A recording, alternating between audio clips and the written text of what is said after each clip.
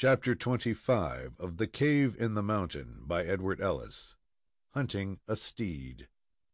Leaving Fred Munson to watch for the approach of the Indians, it becomes necessary to follow Mickey O'Rooney and Sut Simpson on their hunt for a horse with which to continue their flight from the mountains and across the prairies. It cannot be said that the scout, in starting upon this expedition, had any particular plan in view. As he remarked, Indians were around them, and wherever Indians were found, it was safe to look for the best kind of horses. Wherever the best opportunity offered, there he intended to strike.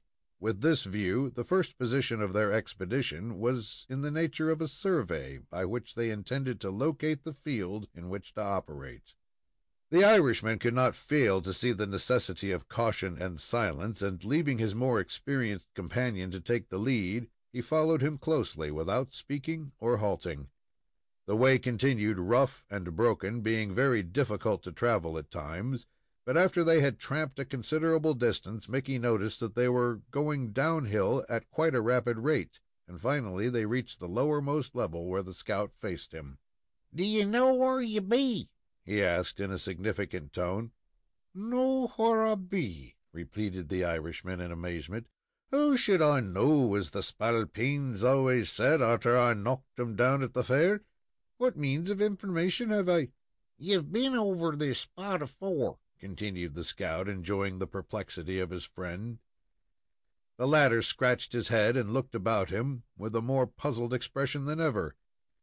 "The only place it resembles in my mind is a hilly portion in the north of Ireland. Do you mean to say we've arrived there? This is the pass which you tramped up and down, and where you got into trouble." "It don't look like any part that I ever observed. But why do you have such a hankering for this ravine, in which we haven't been used very well?" "Here's where the Injuns be, and here's where we must look for houses. Shh!" Mickey had not heard the slightest sound, but he imitated the action of the scout, and dodged down in some undergrowth, which was dense enough to hide them from the view of anyone who did not fairly trample upon them. They had crouched but a minute or two in this position, when Mickey fancied he heard the tramp of a single horse approaching on a slow walk.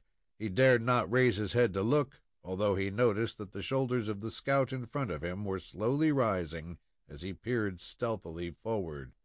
The experiences of the last few days had been remarkable in more than one respect. The two men had set out to secure a horse, neither deeming it probable that the one which was desired above all others could be obtained, and yet, while they were crouching in the bushes, the very animal, the one which had been ridden by Mickey O'Rooney, walked slowly forth to view, on his way up the ravine or pass. The most noticeable feature of the scene was that he was bestrode by an Indian warrior whose head was bent in a meditative mood. The redskin, so far as could be seen, was without a companion, the steed walking at the slowest possible gait, and approaching a point which was no more than a dozen feet away. The instant Mickey caught sight of the warrior and recognized his own horse, there was a slight movement on the part of the scout. The Irishman narrowly escaped uttering an exclamation of surprise and delight as he identified his property, but he checked himself in time to notice that Sut was stealthily bringing his gun around to the front with the unmistakable purpose of shooting the Apache. The heart of the Irishman revolted at such a proceeding. There seemed something so cowardly in thus killing an adversary without giving him an opportunity to defend himself, that he could not consent to it. Reaching forward, he twitched the sleeve of Sut, who turned his head in surprise. "What is it you're driving at, me laddie?" "Shh! Him!" he whispered in return, darting his head toward the slowly approaching horseman, winking and blinking so significantly that it was easy to supply the words which were omitted. "But why don't you go out and tell him what you intend, so that he can inform his friends and bid 'em all good-bye? It ain't the thing to pop a man over in that style without giving him a chance to meditate on the chances of his life, so be easy with him, Soot." The scout seemed at a loss to understand the meaning of his companion, whose waggery and drollery cropped out at such unexpected times that no one knew when to expect it. The Indian was approaching, and was already close at hand.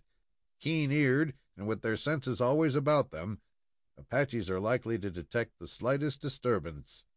The scout glanced at the horseman and then at Mickey, who was in earnest. "It's the only way to get the hoss, you lunkhead, so will you keep your meat trap shut?" "We don't want a horse if we got to murder a man to get the same." "But the only way out here to treat an Injun is to shoot him the minute you see him. That's sensible." "I don't want you to do it," said Mickey, so pleadingly that the scout could not refuse. "Oh, keep still and don't interfere, and I'll promise yer I won't slide him under unless he gets in the way and won't get out." "All right," responded Mickey, not exactly sure that he understood him, but willing to trust one who was not without his rude traits of manhood. All this took place in a few seconds, during which the Apache horseman had approached, and another moment's delay would have given him a good chance of escape by flight. As noiselessly as a shadow, the scout arose from his knees to a stooping position, took a couple of long, silent strides forward, and then straightened up directly in front of the startled horse and still more startled rider. The former snorted and partly reared up, but seemed to understand, as if by an instinct, that the stranger was more entitled to claim him than the one upon his back. Another step forward, and the scout held the bridle in his left hand while he addressed the astounded Apache in his own tongue, a liberal translation being as follows: "Let my brother, the dog of an Apache, slide off that animal and vamoose the ranch, or I'll lift his hair quicker'n lightning." The savage deemed it advisable to slide. He carried a knife at his girdle and held a rifle in his grasp, but the scout had come upon him so suddenly that he felt he was master of the situation, so without attempting to argue the matter with him, he dropped to the ground and began retreating up the ravine with his face toward his conqueror, as if he mistrusted treachery. "Our blessings go with ye," said Mickey, rising to his feet and waving his hand toward the alarmed Apache. "We don't want to harm you, and you may go in peace. There's Soot," he added, as he came up beside him. "We showed that spalpeen marcy when he scarcely had the right to expect it, and he will appreciate the same." "You're right," grunted the scout. "He'll show you how he'll appreciate it the minute he gets a chance to draw bead onto you. But you've learnt that there are plenty of varmints in this section, and if we're going to get away with this hoss, there ain't no time to lose. Up with you there, and take the bridle." Mickey did as he requested, not exactly understanding what the intention was. "What is to be done?" he asked, as the head of the animal was turned back over the route that he had just traveled. "Am I to ride alone while you walk beside me?" "It's the idea for the present, so's to save the strength of the horse. A half-mile or so up the pass is a trail which leads down into it. The mustang can go over that like a streak of greased lightning, and there's where we'll leave the pass and make off through the woods and mountains till we can join in with the younker and go it without trouble." A few words of hurried consultation completed the plans. As they were very likely to encounter danger, it was agreed that the scout should go ahead of the horseman, keeping some distance in advance, and carefully reconnoitering the way before him, with the view of detecting anything amiss in time to notify his friend and prevent his running into it. There might come a chance where it would not be prudent for Sut Simpson to press forward, but where, if the intervening distance was short, Mickey might be able to make a dash for the opening in the pass and escape with his mustang. The Apache, being unhorsed in the manner described, had fled in the opposite direction from that which they intended to follow. Of course, he could get around in front and signal those who were there of what was coming, provided the two whites were tardy in their movements, which they didn't propose to be. It required only a few minutes to effect a perfect understanding, when the scout went 100 yards or so ahead, moving forward at an ordinary walk, scanning the ravine right, left, and in front, and on the watch for the first sign of danger. He had previously so located and described the opening by which they expected to leave the pass that Mickey was sure he would recognize it the instant they came in sight of it.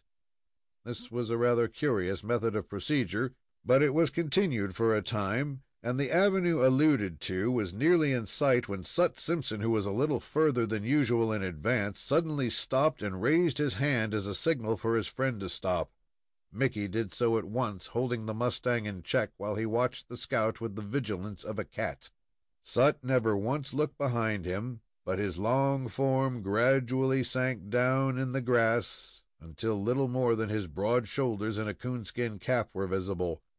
The pass at that place was anything but straight, so that the view of Mickey was much less than that of the scout, and had it been otherwise, it is not likely that the former would have been able to read the signs, which were as legible to the latter as the printed pages of a book. "Begorra, but that's unpleasant," muttered the Irishman to himself. "We must be mighty close to the door, when some of the spalpeens stick up their heads and object to our going out. Be the powers, but they may object for all I care. I'm going to make a run for it." At this juncture, the figure of the scout was seen approaching in the same guarded manner. "Well, Soot, me laddie, what do you make of it?" "There's a party of the varmints just beyond the place we meant to ride out." "Well, what of that?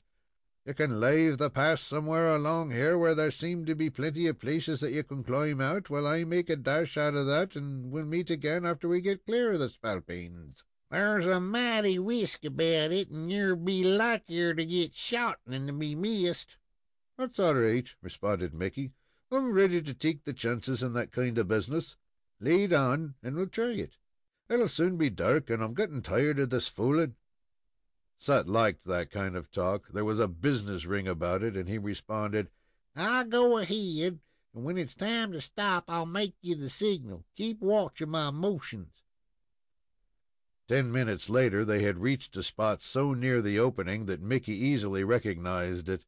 He compressed his lips, and his eyes flashed with a stern determination as he surveyed it. The scout was still in the advance, proceeding in the same careful manner, all his wits about him, when he again paused and motioned the Irishman to stop. The latter saw and recognized the gesture, but he declined to obey it. He permitted his mustang to walk on until he had reached the spot where Sut was crouching, making the most furious kinds of motions, and telling him to stay where he was. "Why didn't you stop when I tell you, blast you?" he demanded angrily. "Is that the place where you expected to go out?" asked Mickey, without noticing the question, as he pointed off the spot which he had fixed upon as the one for which they were searching. "Of course it is, but what of it? You can't do anything there." "I'll show you, me laddie. I'm going there as sure as me name's Mickey O'Reilly and me." "You ain't going to try any such a thing. If you do, I'll bore you." But the Irishman had already given the word to his horse. The latter bounded forward, passing by the dumbfounded hunter, who raised his rifle, angered enough to tumble the reckless fellow from the saddle. But of course he could not do that, and he stared in a sort of wondering amazement at the course of the Irishman. The latter, instead of seeking to conceal his identity, seemed to take every means to make it known. He put the mustang on a dead run, sat bolt upright on his back, and Sut even fancied that he could see that his cap was set a little to one side, so as to give himself a saucy, defiant air to whomsoever might look upon him. "Scoop me if he ain't a good rider!" exclaimed the scout, anxious to assist him in the trouble with which he was certain to environ himself. "But he is riding to his death.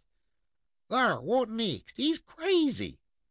This exclamation was caused by seeing Mickey lift his cap and swing it about his head, emitting at the same time a number of yells such as no Apache among them all could have surpassed. "Whoop, whoop, you bloody spalpeens! It's myself, Mickey O'Rooney, that's on the war path, and do you keep out of the way, or there'll be some heads broken." Could madness further go? Instead of trying to avoid an encounter with the Apaches, the belligerent Irishman seemed actually to be seeking it, and there was no danger of his being disappointed. Certain of this, Sut Simpson hurried on after him for the purpose of giving what assistance he could in the desperate encounter soon to take place. Mickey was still yelling in his defiant way, with the long, lank figure of the scout trotting along in the rear, when 1, 2, 3, fully a half-dozen Apaches sprang from the ground ahead of the Irishman, and as if they divined his purpose, all began converging toward the opening which was the goal of the fugitive. but it would have made no difference to the latter if a score had appeared across his path. He hammered the ribs of his mustang with his heels, urging him to the highest possible speed of which he was capable. Then he replaced his cap, added an extra yell or two, raised his rifle, and sighted best he could at the nearest Indian. When he pulled the trigger, he missed the mark probably 20 feet, for it was a kind of business to which Mickey was unaccustomed. The Apaches threw themselves across his path in the hope of checking the mustang so as to secure the capture of the rider, but the animal abated not a tittle, and strained every nerve to carry his owner through the terrible gauntlet.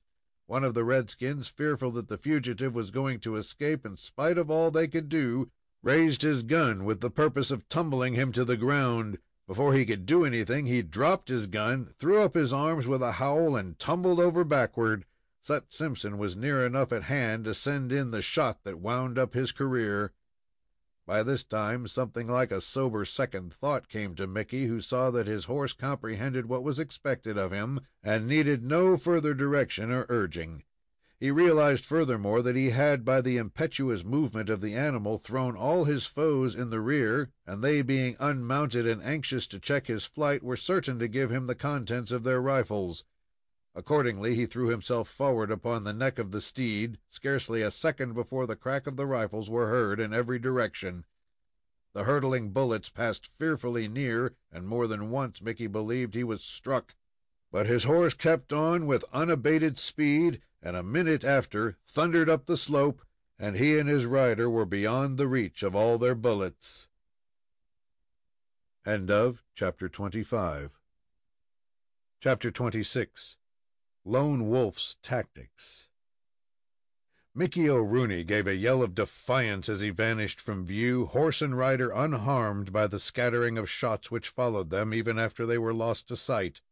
It was well and bravely done, and yet it would have failed altogether but for the wonderful cunning and shrewd courage of Simpson, who had kept close to the heels of the flying horse. It was when the crisis came, when the Apaches were closing around the fugitive, and it seemed inevitable that he should reap the natural reward of his own foolhardiness, that Sut had acted. When the warriors were confident of their success, he discharged his rifle with marvelous quickness, and with a more important result than the mere tumbling over of his man. There was a momentary check, a sudden stoppage lasting but a few seconds, when the foe rallied and made for the fugitive. But that brief interval of time was precisely what was needed, and it secured the safety of Mickey and his steed.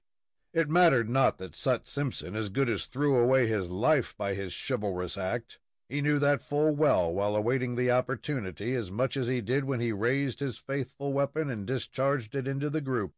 The moment the piece was fired, he knew that his mission was accomplished, and he began a retreat, moving stealthily and rapidly backward for the purpose of getting beyond the range of the redskins before they should fairly recover from the escape of the horsemen. But events were proceeding rather too rapidly. Before he could cover any appreciable distance, the baffled wretches turned upon him, and it was flight or fight, or more likely, both. The Apaches were brave. They knew the character of the dreaded scout, and they were not desirous of rushing one after another to their doom. Sut was certain that if he should turn and run, the howling horde would be at his heels. The instant there should appear any possibility of his escape, they would all open upon him, and it was impossible that any such good fortune should attend him as had marked the flight of Mickey. It was his purpose, therefore, to keep up his retreat with his face to his foe, forcing all to maintain their distance until he could reach the side of the ravine, where possibly a sudden desperate effort might enable him to outwit the redskins. The scout had not yet been given time in which to reload his piece, but the uncertainty whether it contained another charge prevented them from making an impetuous rush upon him. Besides, they knew that he carried a formidable knife, and like every border character, he was a professor of the art of using it. All at once it occurred to Sut that he might thin out his assailants by the use of his revolver. If he could drop 3 or 4 or more, and then follow it up with a savage onslaught, he believed he could open the way. He felt for the weapon, and was terribly disappointed to find it gone. He recalled that he had given it to Fred Munson when he was left alone with the mustang, so as he had nothing but his knife, he placed his hand upon the haft, glaring defiantly at his enemies while he continued walking slowly backward and gradually edging toward the side of the grove. But the Apaches were plenty in that latitude, and the business had scarcely opened when 3 or 4 warriors commenced a stealthy approach upon the scout from the rear. He glanced hastily over his shoulder several times while slowly retreating to guard against this very danger, but the Indians, seeing the point for which the fugitive was making, ensconced themselves near it and waited. At the moment Sut placed his hand upon the knife, he was within 20 feet of the 3 Indians crouching in the grass, with no suspicion of their proximity. One of them arose to his feet, quietly swung a coiled lasso about his head, the distance being so slight that no great effort was necessary, and then with great dexterity dropped it over the head of the unsuspicious scout, enclosing his arms, when he jerked it taut with the suddenness of lightning. A few seconds only were necessary for Sut to free himself, but ere those seconds could be taken advantage of, he was drawn over backward. The entire party sprang upon him and seized his gun and knife. "Scoop me if this don't look as though I'd made a slip of it this time," muttered Sut as he bounded like lightning to his feet. "When you varmints undertake a job of this kind, you show that you ain't no slouches, but have a good knowledge of the business." As if anxious to deserve the complimentary opinion of their distinguished prisoner, they coiled the lasso again and again about him until he was fastened by a dozen rounds, and was no more able to contend against his captors than if he were an infant. As all the warriors recognized the prisoner, their delight was something extraordinary. They danced about him in the most grotesque and frantic manner, screeching, yelling, and indulging in all sorts of tantalizing gestures and signs at Simpson, who was unable to resist them or help himself. There was a certain dignity in the carriage of Sut under these trying circumstances. Instead of replying by taunts to the taunts of his enemies, he maintained silence, permitting them to wag on to their heart's content. It was wonderful how rapidly the tidings of the capture spread. The hootings and yellings that marked the rejoicing of the party were heard by those who were further away, and they signaled it to the warriors beyond. The redskins came from every direction, and within half an hour from the time Sut Simpson was lassoed, there must have been nearly 100 Apaches gathered around him. These all continued their frantic rejoicings, while, as before, the prisoner remained silent. His eyes were wandering over the company in search of Lone Wolf, their great leader, but that redoubtable chieftain was nowhere to be seen. Sut was certain that he was somewhere near at hand, and must know of all that had happened on this spot. Did Simpson expect anything like mercy from the Apaches? Not a whit of it. He had fought them too long, had inflicted too much injury, and understood them too thoroughly to look for anything of the kind. Besides, even if he was innocent of having ever harmed a redskin, he would not have received the slightest indulgence at their hands. The Apaches are like all the rest of their species in their inherent opposition to mercy on general principles. The afternoon was well spent, and as a means of occupying his mind until his case was disposed of, he set himself speculating as to what their precise intentions were. Being quite familiar with the Apache tongue, he caught the meaning of many of their expressions, but for a considerable time these were confined to mere exultations over his capture. The excitement was too great for anything like deliberation or concerted counsel. "It may be the skunks are waiting for Lone Wolf," he muttered as he stood with his arms bound to his side. "They wouldn't dare to do much without axing him, though I suppose they might sculp any man wherever they got the chance without stopping to ask questions. Hello, there he comes."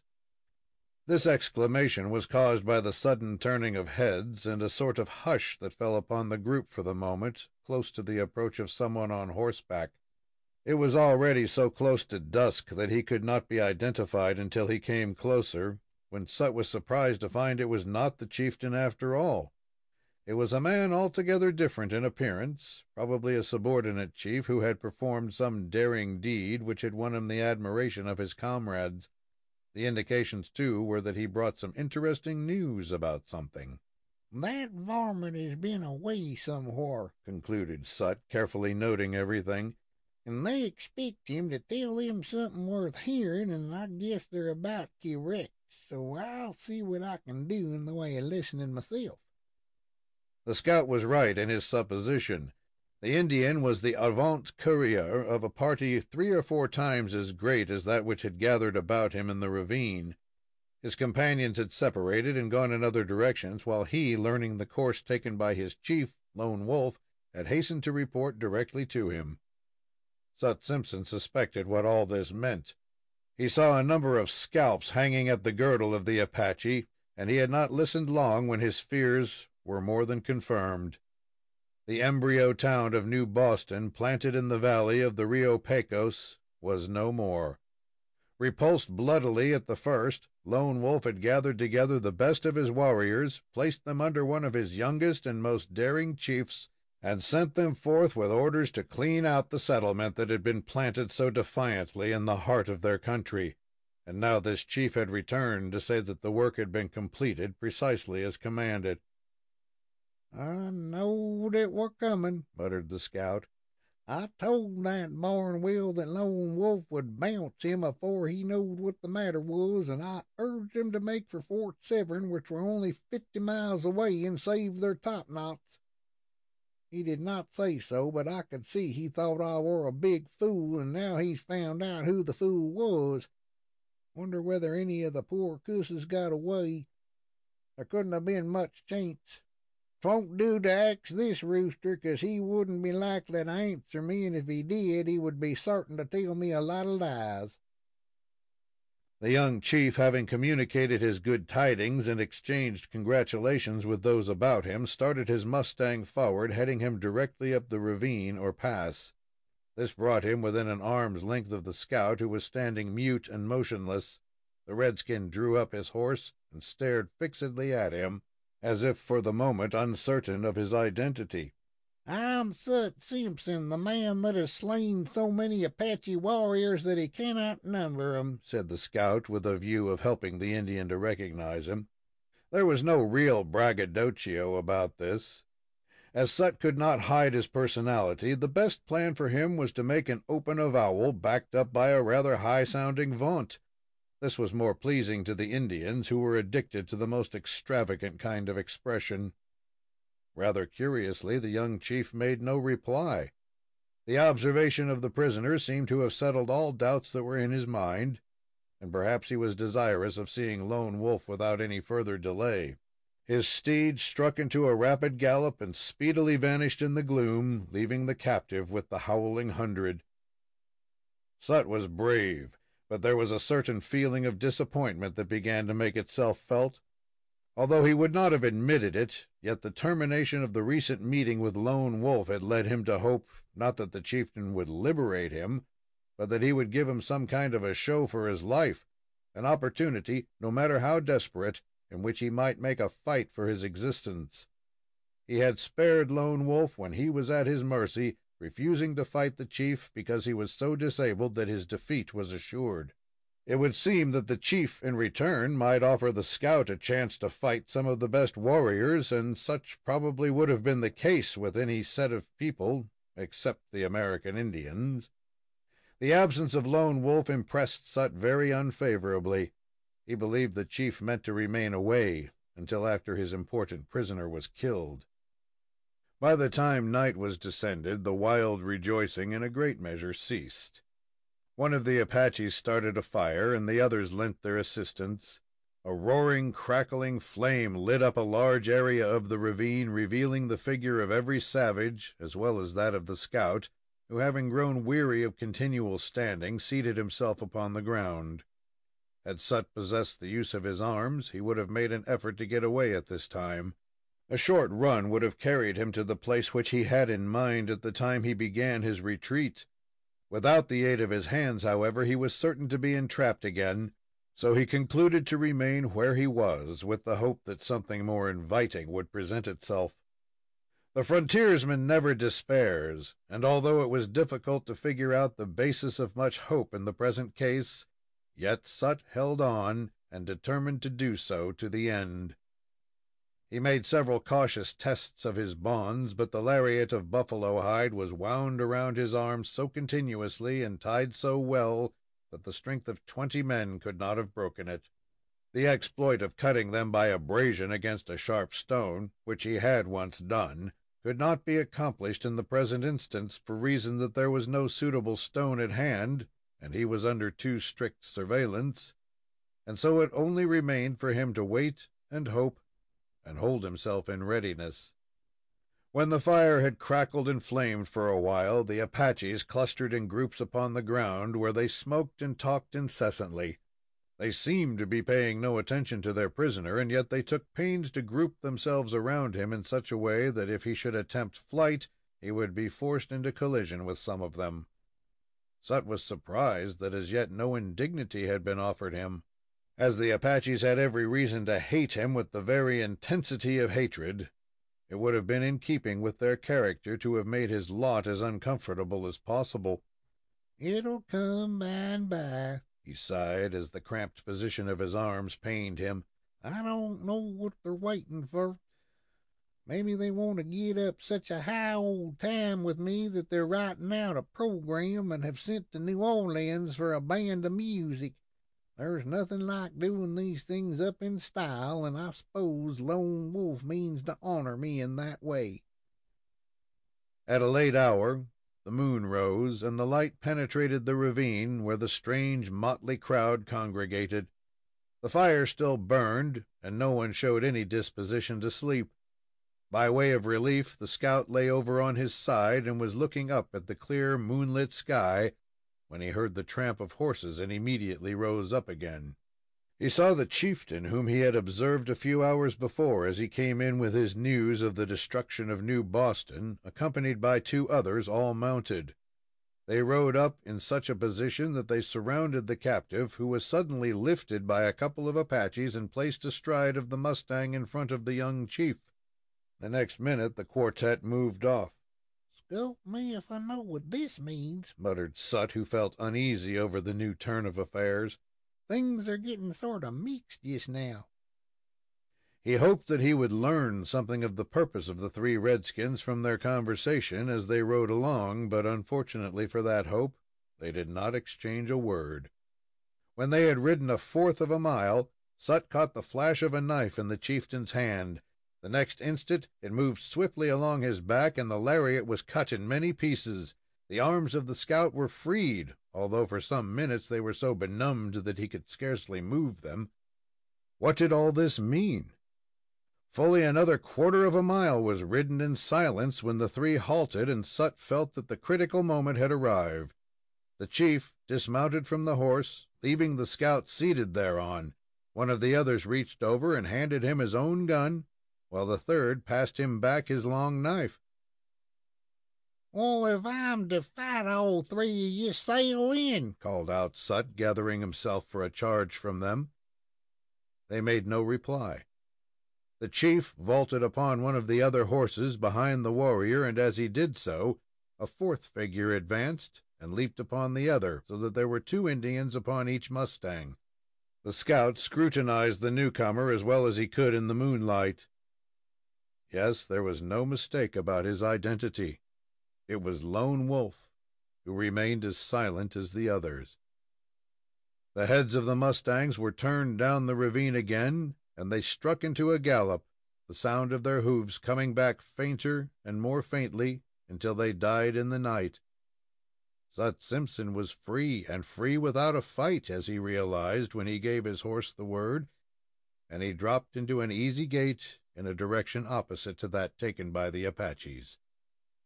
End of Chapter 26. Chapter 27. The End. "Well, that there little matter was settled without any hard words," muttered the scout as he rode up the ravine. "It ain't the way Lone Wolf generally manages them things, but that affair me and him had when I took my hoss away from him, I s'pose had something to do with it." The scout had considerable cause to feel grateful and pleased over the turn of events. He had his horse and gun, and it now only remained for him to rejoin his companions. He had already passed the point where Mickey O'Rooney had left the ravine, and he felt the impropriety of turning back and presuming upon any further indulgence of the Apaches. Accordingly, he slackened the speed of his mustang until he reached an avenue of escape. He was forced to go quite a distance before finding one, but he did at last, and turned his horse into it. I don't know whether that there Irishman can find the way back to where we left the younker, but I suppose he'll try, so I'll aim at the same point.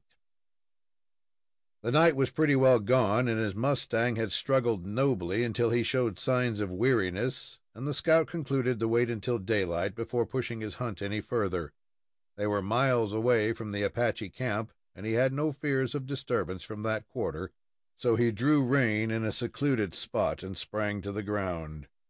At the very moment of doing so, his horse gave a whinny, which was instantly responded to by a whinny from another horse less than 100 feet away. "That's queer," muttered the scout as he grasped his rifle. "Where there's a hoss in these parts, there's generally a man, and where there's a man, you can set him down as an Injun. And as this can't be Lone Wolf, I'll find out who he is."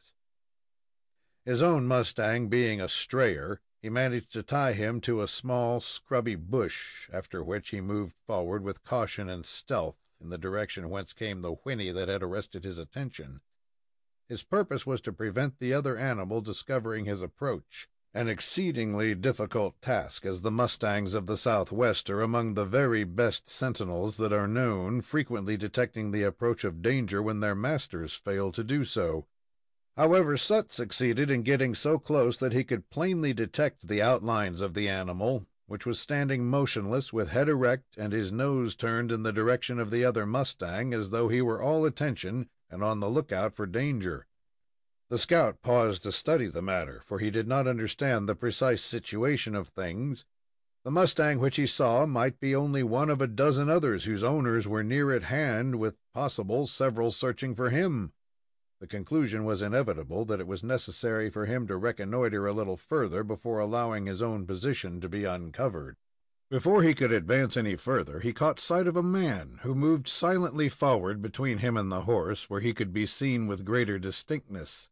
He held his rifle in hand, and seemed disturbed at the action of his horse, which was clearly an admonition for him to be on his guard. The scout studied him for a minute, and then cautiously raised the hammer of his rifle. Guarded as was the movement, the faint click caught the ear of the other, who started and was on the point of leaping back when Sut called out, "Stop, or I'll bore a hole through you." The figure did not move. "Come forward and surrender." The form remained like a statue. "Throw down that gun, or I'll shoot." This brought a response, which came in the shape of a well-known voice. "Not while I have the spirit of a man left, as me uncle observed when his wife commanded him to come down from a tree that she might pummel him. How are you, old boy?" The scout had suspected the identity of his friend from the first, and had made the attempt to frighten him from the innate love of the thing. The two grasped hands cordially, and were rejoiced beyond measure at this fortunate meeting. Mickey explained that he had not been scratched by a bullet, nor had his horse suffered injury. It was a most singular escape indeed, but no more singular than that of the scout himself, who had received mercy at the hands of Lone Wolf, who had never been known to be guilty of such a weakness. It had been a providential deliverance all around, and the men could not be otherwise than in the best of spirits. "The next thing is to hunt up the younker," said the scout, as they sat upon the ground discussing the incidents of the past few days. "I'm a little troubled about him, 'cause we've been away longer'n we expected, and some of the varmints may have got on his trail." "How far from this place do you reckon him to be?" "That's powerful hard to tell, but it can't be much less'n a mile, and that's a good ways in such hilly country as this. You can't get over it faster'n you can run." "But you know the way thar, as I understand you to remark."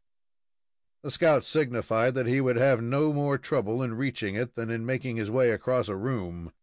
They decided, though, that the best thing they could do was to wait where they were until daylight, and then take up the hunt.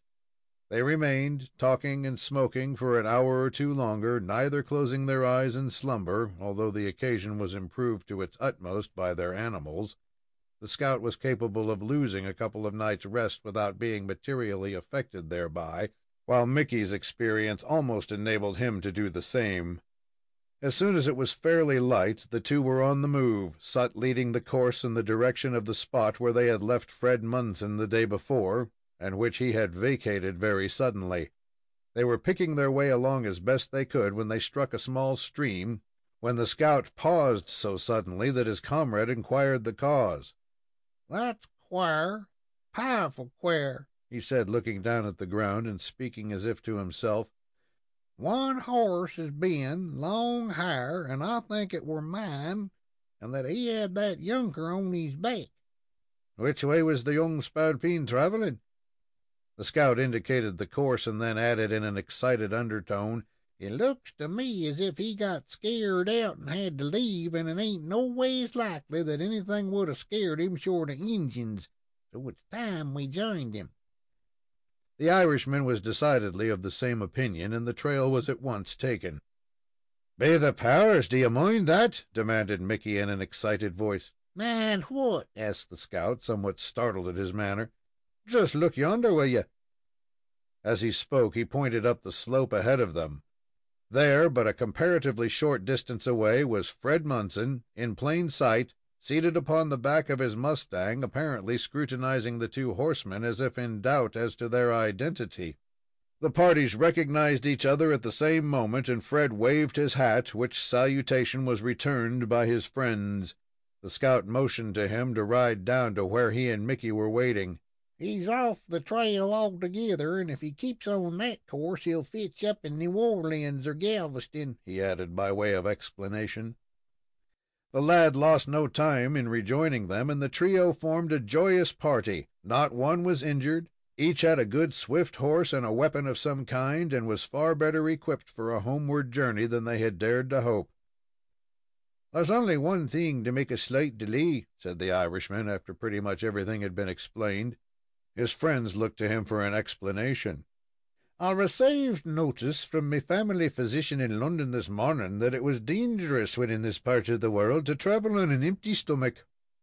All three felt the need of food, and Sut considered the spot where they were as good for camping purposes as any they were likely to find, so they dismounted, and while Mickey and Fred busied themselves in gathering wood and preparing the fire, the scout went off in search of game. "Do you mind," called out Mickey, "that you mustn't return until you bring something with you? I'm so hungry that I'm not particular. A boiled Apache'll answer, if you can't find anything else." "If he gets anything," said Fred, "we must make away with all we can, and try to eat enough to last us 2 or 3 days." "That's what I always do at each meal," promptly replied his friend. "There's nothing like being prepared for emergencies, as me cousin Butt O'Norgogon remarked when he presented the gal he was courting with a set of teeth and a wig, which she didn't need any more than does me horse out there." The scout returned before he was expected, and with a superabundance of food, which was cooked and fully enjoyed, and as speedily as possible they were mounted and on the road again. The traveling was exceedingly difficult, and although they struck the main pass near noon and put their horses to their best speed, yet it was dark when they succeeded in clearing themselves of the mountains and reached the edge of the prairies, which stretched away almost unbrokenly for hundreds of miles. They saw Indians several times, but did not exchange shots during the day. It was not a general rule with Sut Simpson to avoid an encounter with redskins, but he did it on the present occasion on account of his companions, and especially for the lad's sake. A safe place for the encampment was selected, the mustangs so placed that they would be certain to detect the approach of any enemies during the night, and all laid down to slumber. Providence, that had so kindly watched over them through all their perils, did not forget them when they lay stretched helpless upon the ground. The night passed away without molestation, and making a breakfast from the cooked meat that they had preserved, they struck out upon the prairie in the direction of New Boston. They had scarcely started when a party of Indians, probably Comanches, saw them and gave chase.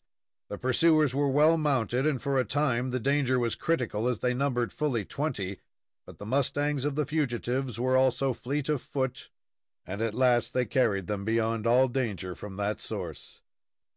As the friends galloped along at an easy pace, Sut Simpson struck them with horror by telling them the story of the massacre which he had heard discussed among the Apaches when he was a prisoner.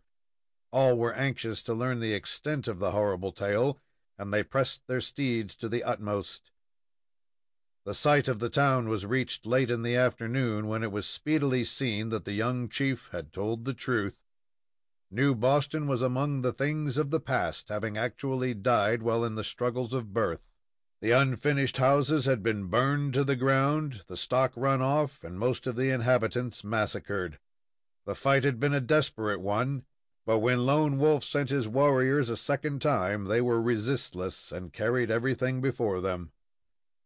"If any of 'em got away, they've reached Fort Severn," said the scout, who was impressed by the evidences of the terrible scenes that had been enacted here within a comparatively few hours. "But I don't think there's much chance." The remains of those who had fallen on the spot were so mutilated, and in many cases partly burned, that they could not be recognized. Among the wreck and ruin of matter were discovered a number of shovels. The three set themselves to dig a trench, into which all those remains were placed and carefully covered over with earth. "We'll take a shovel along," said Sut, as he threw one over his shoulder and sprang upon his horse. "We'll be likely to find the need for it afore we reach the fort." This prediction was verified. As they rode along, they constantly came upon bodies of men and women whose horses had given out, or who had been shot while fleeing for life. In every case, the poor fugitives had been scalped and mutilated. They were gathered up and tenderly buried, with no headstone to mark their remains, there to sleep until the last trump shall sound.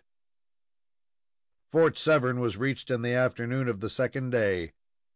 There were found just 6 men and 2 women, the fleetness of whose steeds had enabled them to win in the race for life. All the others had fallen, among them Caleb Barnwell, the leader of the Quixotic scheme, and the founder of the town, which died with him. The valley of the Rio Pecos was not prepared for any settlement unless one organized upon a scale calculated to overawe all combinations of the Apaches, Comanches, and Kiowas. From Fort Severn, Mickey O'Rooney and Fred Munson, under the escort, or rather guidance, of Sut Simpson, made their way overland to Fort Albray, where Mr. Munson, the father of Fred, was found. The latter thanked Heaven for the sickness which had detained him, and could not fully express his gratitude for the wonderful preservation of Mickey and his son. Sut Simpson, the scout, was well paid for his services, and bidding them good-bye, he went to his field of duty in the southwest, while Mr. Munson, Mickey, and Fred were glad enough to return east. End of chapter 27. End of The Cave in the Mountain by Edward Ellis.